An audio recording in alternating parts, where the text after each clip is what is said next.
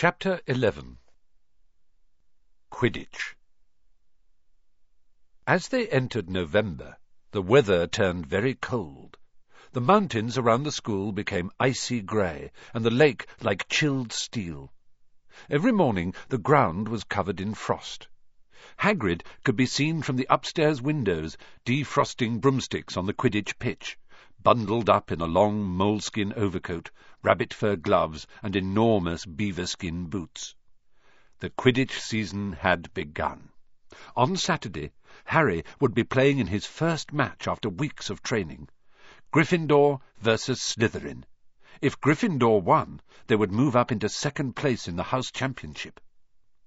Hardly anyone had seen Harry play, because Wood had decided that as their secret weapon, Harry should be kept, well, secret. But the news that he was playing Seeker had leaked out somehow, and Harry didn't know which was worse, people telling him he'd be brilliant, or people telling him they'd be running around underneath him holding a mattress. It was really lucky that Harry now had Hermione as a friend. He didn't know how he'd have got through all his homework without her, what with all the last-minute Quidditch practice Wood was making them do. She had also lent him Quidditch Through the Ages, which turned out to be a very interesting read. Harry learnt that there were 700 ways of committing a Quidditch foul, and that all of them had happened during a World Cup match in 1473. That Seekers were usually the smallest and fastest players, and that most serious Quidditch accidents seemed to happen to them. That although people rarely died playing Quidditch, referees had been known to vanish and turn up months later in the Sahara Desert. Hermione had become a bit more relaxed about breaking rules since Harry and Ron had saved her from the mountain troll, and she was much nicer for it.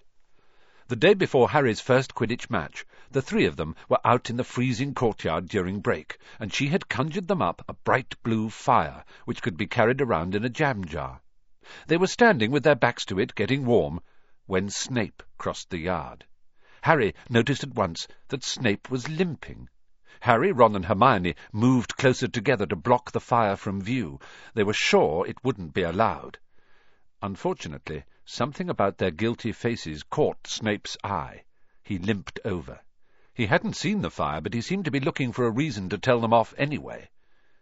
"What's that you've got there, Potter?" It was Quidditch Through the Ages. Harry showed him. "Library books are not to be taken outside the school," said Snape. "Give it to me. 5 points from Gryffindor." "He's just made that rule up," Harry muttered angrily as Snape limped away. "Wonder what's wrong with his leg." "Dunno, but I hope it's really hurting him," said Ron bitterly. The Gryffindor common room was very noisy that evening. Harry, Ron, and Hermione sat together next to a window. Hermione was checking Harry and Ron's charms homework for them.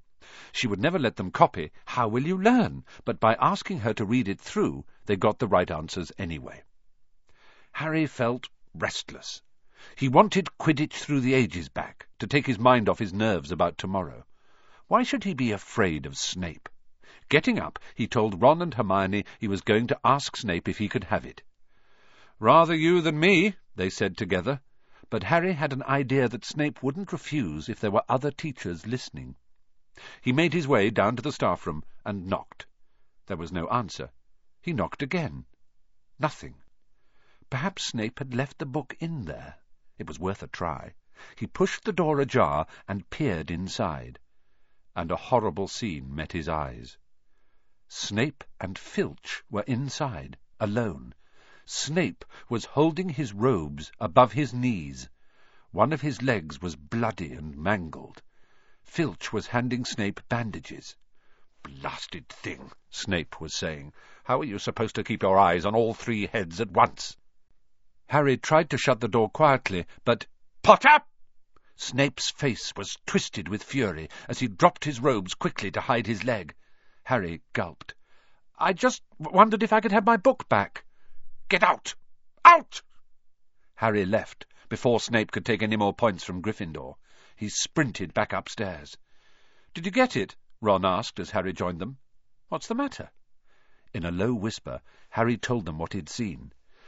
"You know what this means," he finished breathlessly. He tried to get past that three-headed dog at Halloween. That's where he was going when we saw him. He's after whatever it's guarding. And I'd bet my broomstick he let that troll in to make a diversion." Hermione's eyes were wide. "No, he wouldn't," she said. "I know he's not very nice, but he wouldn't try and steal something Dumbledore was keeping safe." "Honestly, Hermione, you think all teachers are saints or something," snapped Ron. "I'm with Harry. I wouldn't put anything past Snape. But what's he after?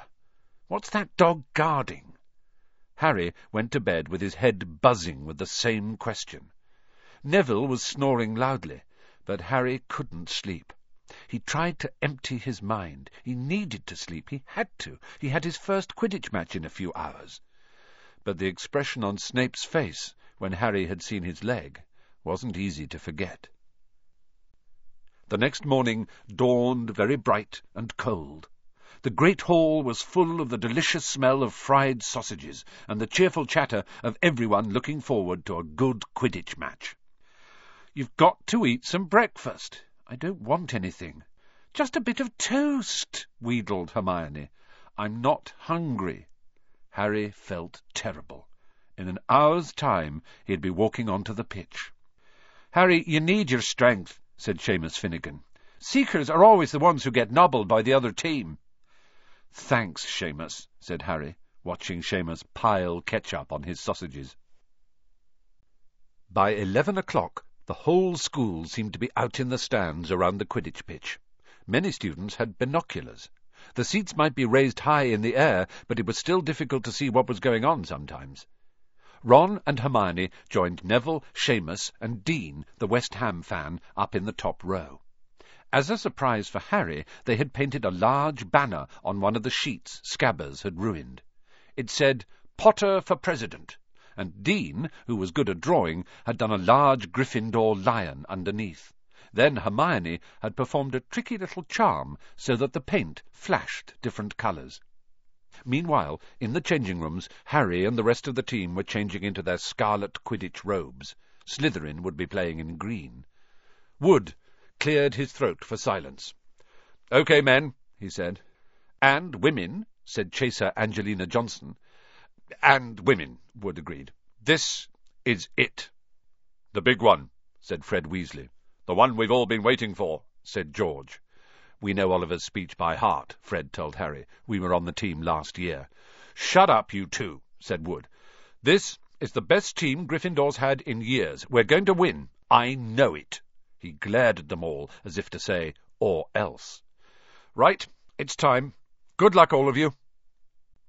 Harry followed Fred and George out of the changing room and, hoping his knees weren't going to give way, walked onto the pitch to loud cheers. Madam Hooch was refereeing. She stood in the middle of the pitch waiting for the two teams, her broom in her hand.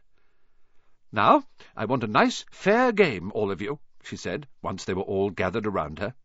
Harry noticed that she seemed to be speaking particularly to the Slytherin captain, Marcus Flint, a sixth year.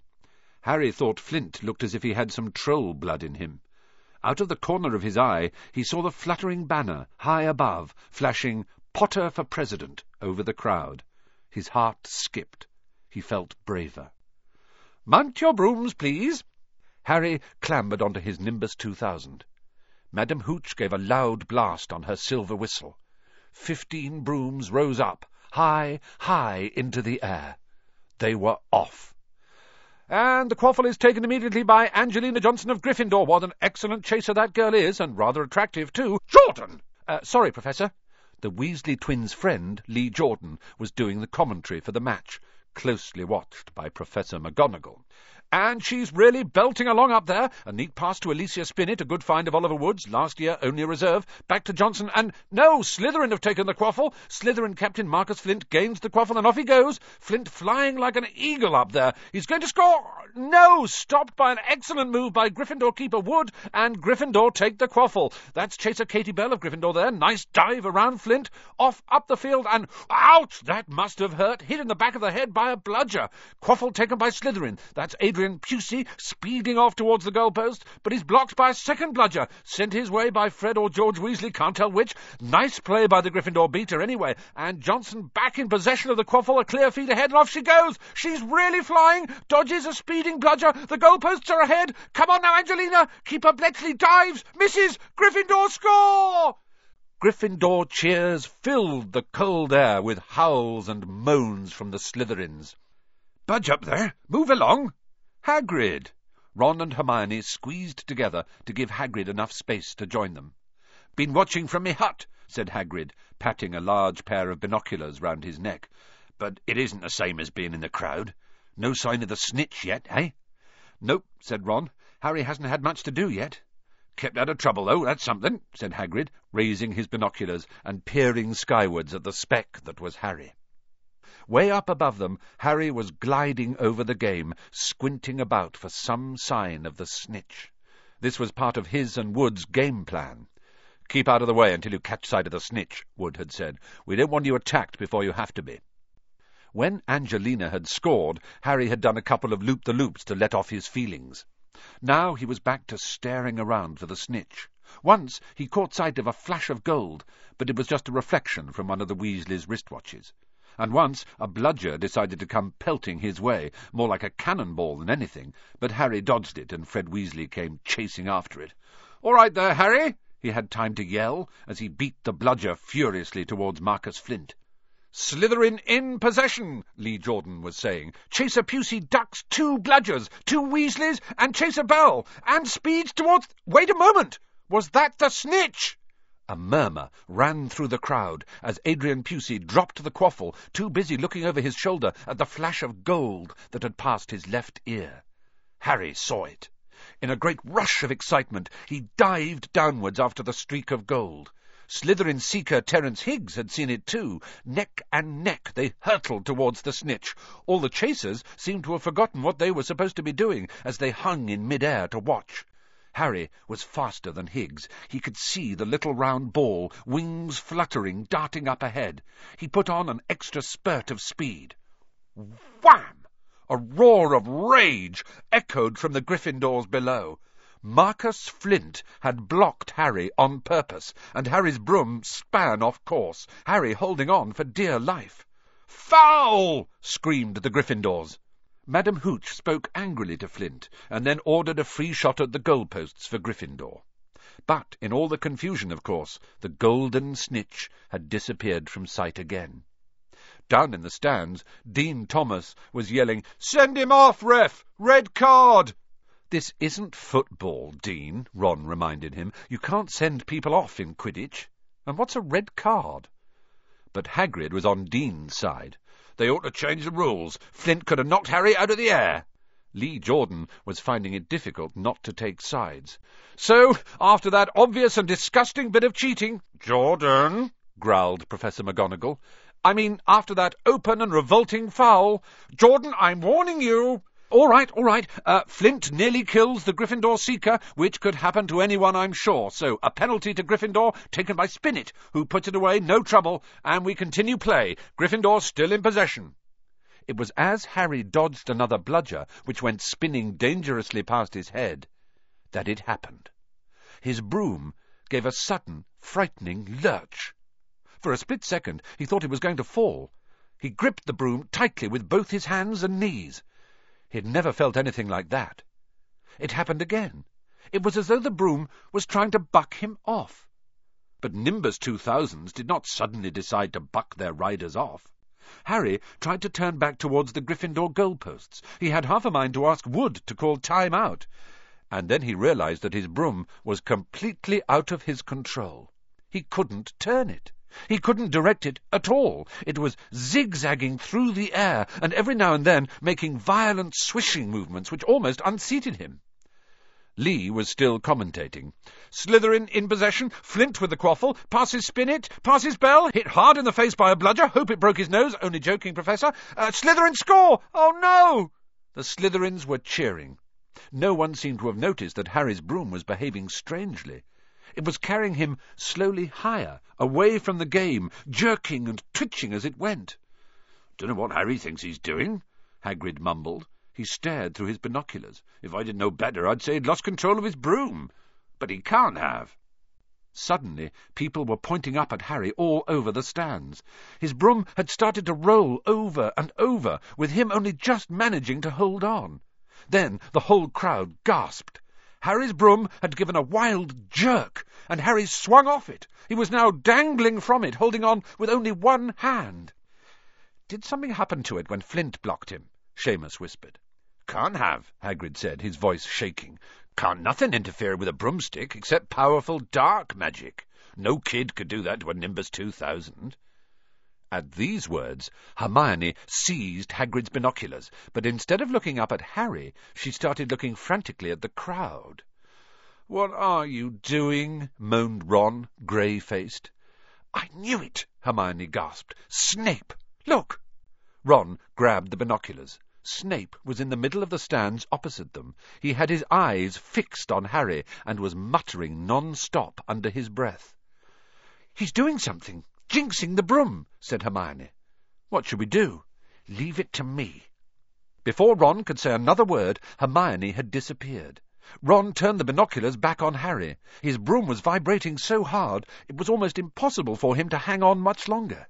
The whole crowd were on their feet, watching, terrified, as the Weasleys flew up to try and pull Harry safely onto one of their brooms. But it was no good. Every time they got near him, the broom would jump higher still. They dropped lower and circled beneath him, obviously hoping to catch him if he fell.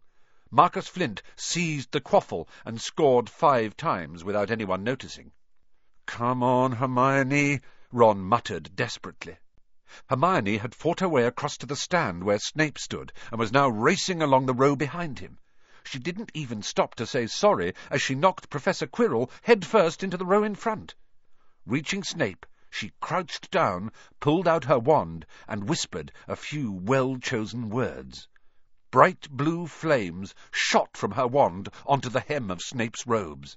It took perhaps 30 seconds for Snape to realize that he was on fire. A sudden yelp told her she had done her job. Scooping the fire off him into a little jar in her pocket, she scrambled back along the row. Snape would never know what had happened. It was enough. Up in the air, Harry was suddenly able to clamber back onto his broom. "Neville, you can look," Ron said.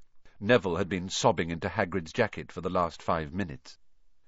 Harry was speeding towards the ground when the crowd saw him clap his hand to his mouth as though he was about to be sick. He hit the pitch on all fours, coughed, and something gold fell into his hand. "I've got the snitch!" he shouted, waving it above his head, and the game ended in complete confusion.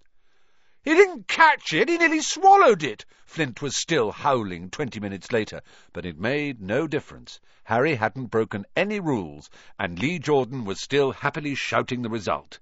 Gryffindor had won by 170 points to 60. Harry heard none of this, though. He was being made a cup of strong tea back in Hagrid's hut with Ron and Hermione. "It was Snape," Ron was explaining. "Hermione and I saw him. He was cursing your broomstick, muttering he wouldn't take his eyes off you." "Rubbish," said Hagrid, who hadn't heard a word of what had gone on next to him in the stands. "Why would Snape do something like that?" Harry, Ron, and Hermione looked at each other, wondering what to tell him. Harry decided on the truth. "I found out something about him," he told Hagrid. "He tried to get past that 3-headed dog at Halloween. It bit him. We think he was trying to steal whatever it's guarding." Hagrid dropped the teapot. "How do you know about Fluffy?" he said. "Fluffy? Yeah, he's mine. Bought him off a Greek chappie I met in the pub last year. I lent him to Dumbledore to guard the—" "Yes?" said Harry eagerly. "No, don't ask me any more," said Hagrid gruffly. "That's top secret, that is." "But Snape's trying to steal it." "Rubbish," said Hagrid again. "Snape's a Hogwarts teacher. He'd do nothing of the sort." "So why did he just try and kill Harry?" cried Hermione. The afternoon's events certainly seemed to have changed her mind about Snape. "I know a jinx when I see one, Hagrid. I've read all about them. You've got to keep eye contact, and Snape wasn't blinking at all. I saw him." "I'm telling you you're wrong," said Hagrid hotly. "I don't know why Harry's broom acted like that, but Snape wouldn't try and kill a student. Now listen to me, all 3 of ye. You're meddling in things that don't concern ye. It's dangerous. You forget that, dog, and you forget what it's guarding. That's between Professor Dumbledore and Nicholas Flamel." "Aha!" said Harry. "So there's someone called Nicholas Flamel involved, is there?" Hagrid looked furious with himself.